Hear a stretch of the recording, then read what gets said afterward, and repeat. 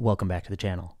Listeners will know that recently I've been doing a lot of traveling, going to places like WashU, St. Louis, Stanford, and beyond. And one of the talks I gave is the talk that I'm going to give to you right now. It's a debate proposition. It's one side of the debate. And here's the proposition. People who feel sick should no longer get a COVID-19 test, even though they may have COVID-19 and could spread it to people where they work or go to school. It's a loaded proposition. My answer, of course, is yes, this is true. If you feel sick, stay home. If you feel healthy, go to school, go to work. And you don't need anything more complicated than that. You can take all those tests and throw them in the trash can where they belong. And here's my argument why that's the case. Number one, people around the world agree with me. They don't agree with the opposite position. Here's Denmark, who should be tested for COVID-19. Testing is no longer recommended for the majority of the population. Public testing was closed in April of 2023. They do recommend that people at high risk of severe disease do get tested, and that's because of Paxlovid, which we'll come back to if that actually does anything of value. Norway agrees with me. You do not need to test for COVID-19 even if you experience respiratory symptoms unless you are in the high-risk group. And again, high risk because Paxlovid. We'll come back to Paxlovid. The US CDC, of course, once again, a global outlier, not falling in line with our peer nations. They say if you have any COVID-19 symptoms, test immediately. And that's a bizarre recommendation. Why they say that is that if you test positive for COVID-19, their guidance, stay home for 5 days and isolate from others. You're most infectious in the first 5 days. So let's compare the two different recommendations. My recommendation, if you feel sick, stay home. And if you feel well, go out, go to work. My recommendation's in line with most of Europe. Let's take the opposite position. If you feel sick, test yourself for COVID-19, isolate for 5 days, or until the test is no longer positive. And if you feel sick and you test negative for COVID-19, there's actually no guidance that they're giving you. Let's compare these two worlds. On the left, this is my world. Every person here represents 2 people out of 100% of the population. This is Vinay Prasad in Europe. And on the right is the US CDC. Based on the CDC's own statistics, at any given time, approximately 8% of the population is having an upper respiratory tract infection, symptoms of URI. Based on current rates, about 10% of those people have COVID-19. In my world, on the left, the people in the box all feel sick. They're going to stay home. In the world on the right, the people in the box, the CDC is going to have them test. And a bunch of people are going to test negative, and some people are going to test positive for COVID-19. So this is assuming that it's a perfect test. This is assuming that everyone is doing exactly what they're supposed to. Let's think about these people. Now I've scaled it up to a hypothetical 10 people who have upper respiratory tract symptoms. One of them is going to have COVID-19 and not know it in my world because they're not being tested. The other 9 are going to have something like metapneumovirus, rhinovirus, influenza. In my world, all of these people are going to stay home when they're sick. The person with COVID-19 is probably going to stay home around 7 days because that's the average duration of symptoms currently. And the other people are going to stay home when they're feeling sick. In the CDC's world, that one person's going to get tested. They're going to know they have COVID-19. They're going to stay home a little bit less, maybe 5 days. And what about the other 9 people? What do they do? And their recommendation hinges on what those other 9 people do. And here's what some people say they do. A student showed up in my lab hacking and coughing with a surgical mask on. I asked if she's sick. She said yes, that's why she's wearing the mask. I said next time I'll cover her duties that day and she should stay home. In other words, those people might actually be empowered to go out and spread the virus, a different virus, or even COVID-19. We'll come back to that. This is what a colleague told me. This colleague was feeling very sick, and this colleague had a COVID-19 test, despite the fact that I've been saying you don't need to test. This colleague said, quote, I'm embarrassed to admit that I tested for COVID-19 because if I were negative, I had planned to wear a mask and go to clinic. In other words, the test itself can actually propagate respiratory viruses due to unanticipated behavioral change. The whole strategy hinges on what those 9 people do, and they may alter their behavior in ways that actually accelerate the spread of respiratory viruses in the winter season, including COVID-19, which we're going to come back to. So we have no idea if the current CDC strategy of testing if you feel sick actually makes more people or less people less sick in the winter season. We don't know. And that's the problem. The test companies have the obligation to show us. So what we really need is a randomized control trial where we randomize people to the strategy of testing or not. And there are many ways you could do it. I won't bore you with that for this video. There can be cluster designs. There can be individual randomized trials. But the test manufacturers have a duty to show us under what circumstances the test can improve outcomes. Otherwise, it's just testing that might actually make the situation worse. Now, consider the reality that the test is not perfect. It is not a perfect test. It doesn't always find COVID if you got COVID. It doesn't always exclude COVID if you don't have COVID. Let's look at the test characteristics. This is Based on the most recent Cochrane review, this is the rapid point-of-care antigen testing for SARS-CoV-2. This is what most people are using. And this is what Cochrane says. The average sensitivity in symptomatic people is 73%, and the average sensitivity in asymptomatic people is 54%. So let's take those numbers and let's think about a hypothetical 100 people walking around right now with COVID-19. There are two worlds. These are not my worlds. This is one world is on the left. This is a world where we do what the CDC says. Anybody who feels sick is going to get tested. These are 100 people with COVID-19 sitting in the population. The world on the right is a strategy where we test everybody all the time. Feel sick, feel well, we're just going to keep testing you relentlessly. Based on the test characteristics, this is what's going to happen. In the world on the left, all of those people in the box, that 40% of people, those are people who have COVID-19. They feel nothing. They're asymptomatic. The CDC strategy of testing is not going to catch any of those people. They're going to go around spreading COVID-19. On the left, all the yellow people are the people you're going to pick up with COVID-19, but those people who are black in that space on the left side of the figure, those are people who are going to have symptomatic COVID-19, be falsely told they don't, and might even propagate it more, for all you know. In the world on the right, even if you test everybody, you see there are many, many people we're missing with COVID-19, even if we tested all the asymptomatic people all the time. So the problem with this idea of testing is it's no panacea. Among 100 people with COVID-19, 56 of them will be missed with a just test sick people testing strategy. 42 will be missed with a testing sick and healthy people strategy. Most people are going to be walking around spreading COVID-19 unknowingly. Whether you test them if they're sick or test them every day, they're just going to spread it. There's nothing you can do to stop the spread of this respiratory virus. It's a fool's errand to think you would. Now let's take a broader view. Let's think about the whole world. Let's think about the world. There are 8 billion people on this planet.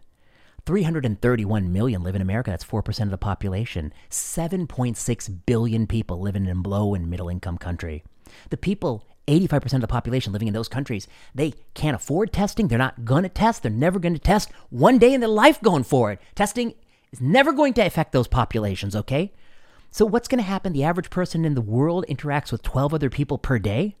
On any given day, we have 100 billion person-to-person interactions, and that's 100 trillion interactions since the pandemic began, person-to-person interactions, and the global testing market is about 1 billion tests. So at best, we're testing 1 in 100,000 human interactions.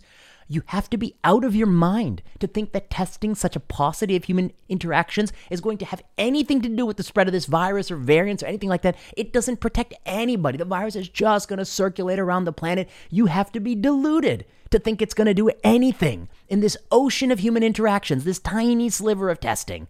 And by the way, most people are not going to test because most people don't believe the CDC anymore because the CDC has been selling us a steady stream of falsehoods. So, testing companies have made billions of dollars and they have a medical and moral obligation to show under what circumstances testing can improve outcomes. They have never, ever demonstrated in any randomized study that a routine strategy of testing any population, any setting can lead to better health outcomes. That is a colossal failure when you think about how much money we've been stuffing into their pockets from the government coffers. Biden administration just gave them another $600 million. Does the Biden administration want to be a steward of taxpayer money, or do they just want to get their friends rich who are in the companies? I don't know. They've spent $4 billion on tests since the pandemic began. We're spending billions and billions, and these corporations have never shown under what circumstances their tests improve outcomes. People who are the most prominent proponents of testing, such as this gentleman who worked at Harvard University, quickly joined the exodus into the testing gold mill, and this person now works at a company that makes those tests. So we have conflicts of interest that are rampant in this space. Of course, the test makers want to sell their useless tests that have never been shown to improve human outcomes and might even make things worse with false information and compensatory behavior. So the problems with testing everyone are, one, most people are not going to follow this advice, so there's non-adherence. I haven't even modeled non-adherence, but that makes all of the things I've showed you look worse. The test has imperfect test characteristics. No matter how much you test everybody, you will miss most cases of COVID-19, and you can only test a tiny sliver of the billions of people who live in the world and the 100 billion interactions a day. So it's delusional to think you're going to put a dent in this tsunami of COVID spread that's going to circulate for the next 100,000 years. You don't know if behavior has changed favorably. In fact, there may be these Peltzman effect or compensatory behavioral change where people who test negative falsely or people who have a different URI are actually empowered to spread that more. You're better off by telling people to stay home when they feel sick. And in the grand scheme of the world, COVID-19 is a forest fire. And all this is doing is like having the arrogance to walk out on your lawn when the forest fire is raging towards your house. You pour a glass of water on your lawn and you're like, maybe that's going to help. It's not going to help. It's just going to waste that glass of water. Conclusion, it's unlikely this policy affects the spread of the virus. And it's possibly this policy actually exposes more vulnerable people to some respiratory virus. Only randomized studies can adjudicate that. The companies don't want to do any, and their cronies in government don't want to make them do any. They'd rather just hand them billions of dollars, and I have a problem with that. But testing people allows us to give Paxlovid to the high-risk people. That's what the governments of Europe think, just test the high risk. Let's look at the evidence for Paxlovid, which is another government giveaway to Pfizer. We wrote about it, Milos and I, in the American Journal of Medicine. We call it Paxlovid, a regulatory gamble. And Todd Lee and colleagues wrote about it, What is the Place for Paxlovid Therapy? Of course, the situation with COVID-19 has changed dramatically. This comes from the Financial Times. This is showing you the infection fatality rate over time against seasonal influenza from 2020 to the vaccination of vulnerable groups, boosters, and then population immunity and less lethal variant strains. And what you see now is that COVID-19 is no more lethal than the flu. It's in the same ballpark as seasonal influenza. The literature, the evidence, the randomized evidence for Paxlovid is very, very negative in the era that we're in, the Omicron era, the low IFR era. The best study that we have published to date is the EPIC-SR study, the only randomized control trial in people who had at least gotten some vaccination.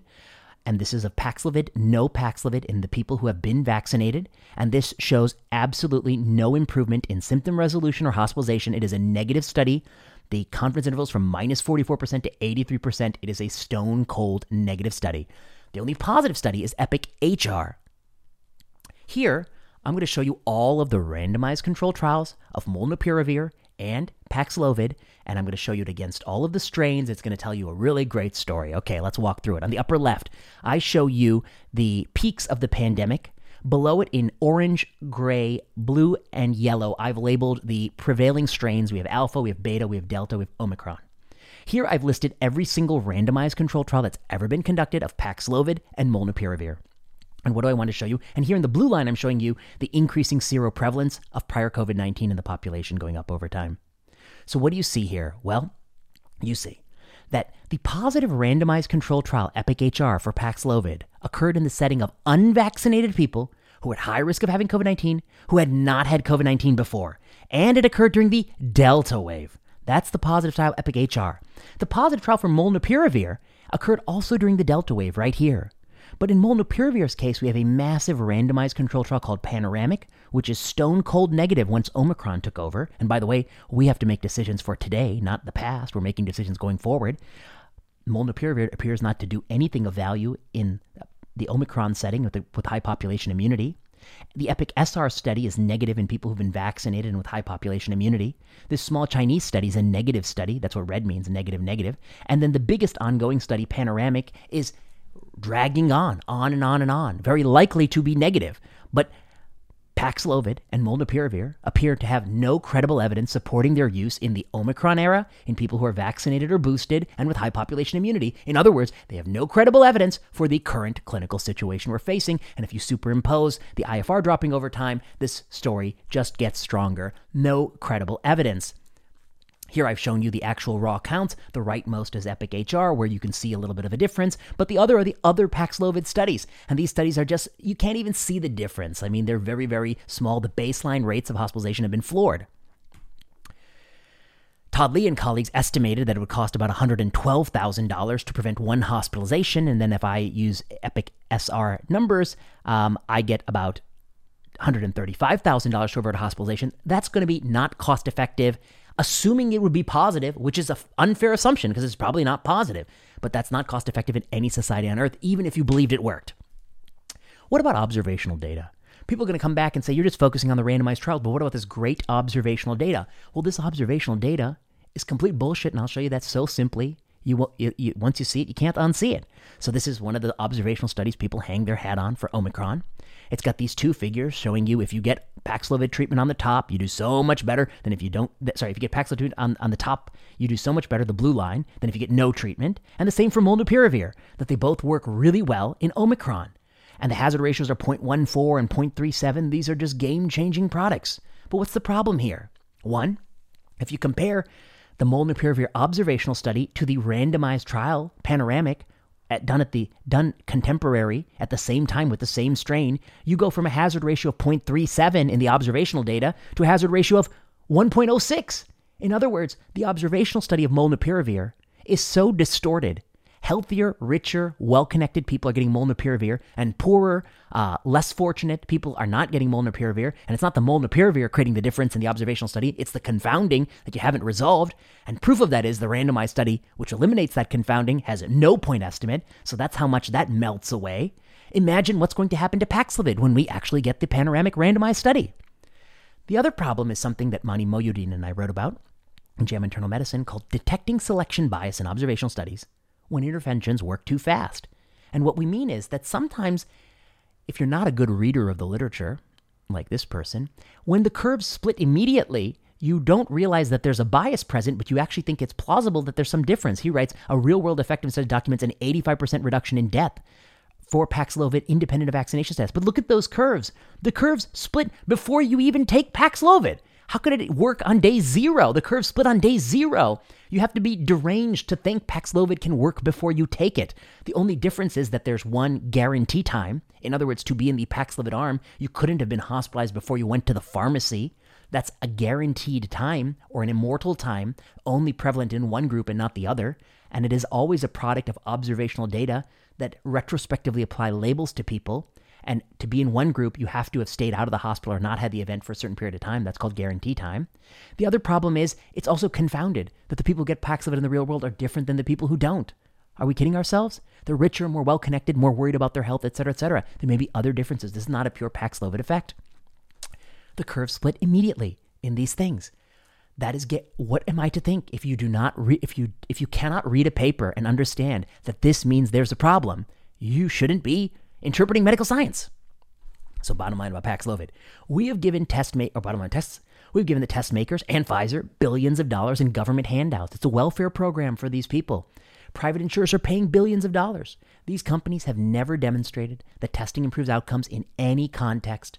No one has ever shown that a high-risk person in 2023 with prevailing strains who've already gotten a couple shots in their arm and may have had COVID before will benefit from Paxlovid. The company has failed that obligation. More testing in medicine does not always improve outcomes. Often, it erodes outcomes. The solution really is that if you actually cared about people, you would try to push for some paid sick leave with some provisions about not letting people game it. But only a fool, a total public health fool, would push for testing rather than paid sick leave. It speaks so poorly of public health as an institution. So, those are my thoughts. All right, well, that's a slide for hours. When I give talks in real world, I say, if you like this, you could check out my Substack, or you could go to Sensible Medicine, or you could go to blah, blah, blah. But you all know that. You listen to my channel. So that was the gist of it. That's the gist of my argument that testing makes no sense. I mean, it's not only that it could be null, it's that it could actually be deleterious. And no one has proven otherwise. I think it's crazy to do it. It's crazy to recommend it. It's crazy to give people billions of dollars and not have accountability. It is a giveaway. This is not consistent with medicine. You don't test someone unless you can take action. In this case, you can't take action because there's no good data for Paxlovid. That's always been the rules of medicine. We have been, unfortunately, our brains have been hijacked in medicine by people who don't know anything. And those people, unfortunately, are running the show. But eventually, it's going to be the emperor's new clothes will be shown to all. Okay? So, if you like this video, you know what to do. Like, subscribe, comment, leave a message below.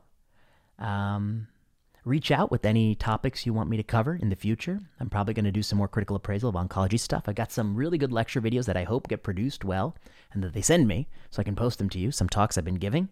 And I'll be back with more content here, and then check out the Substacks and check out Sensible Medicine and the Sensible Medicine podcast and Plenary Session podcast. Got a lot of stuff coming there. So until next time.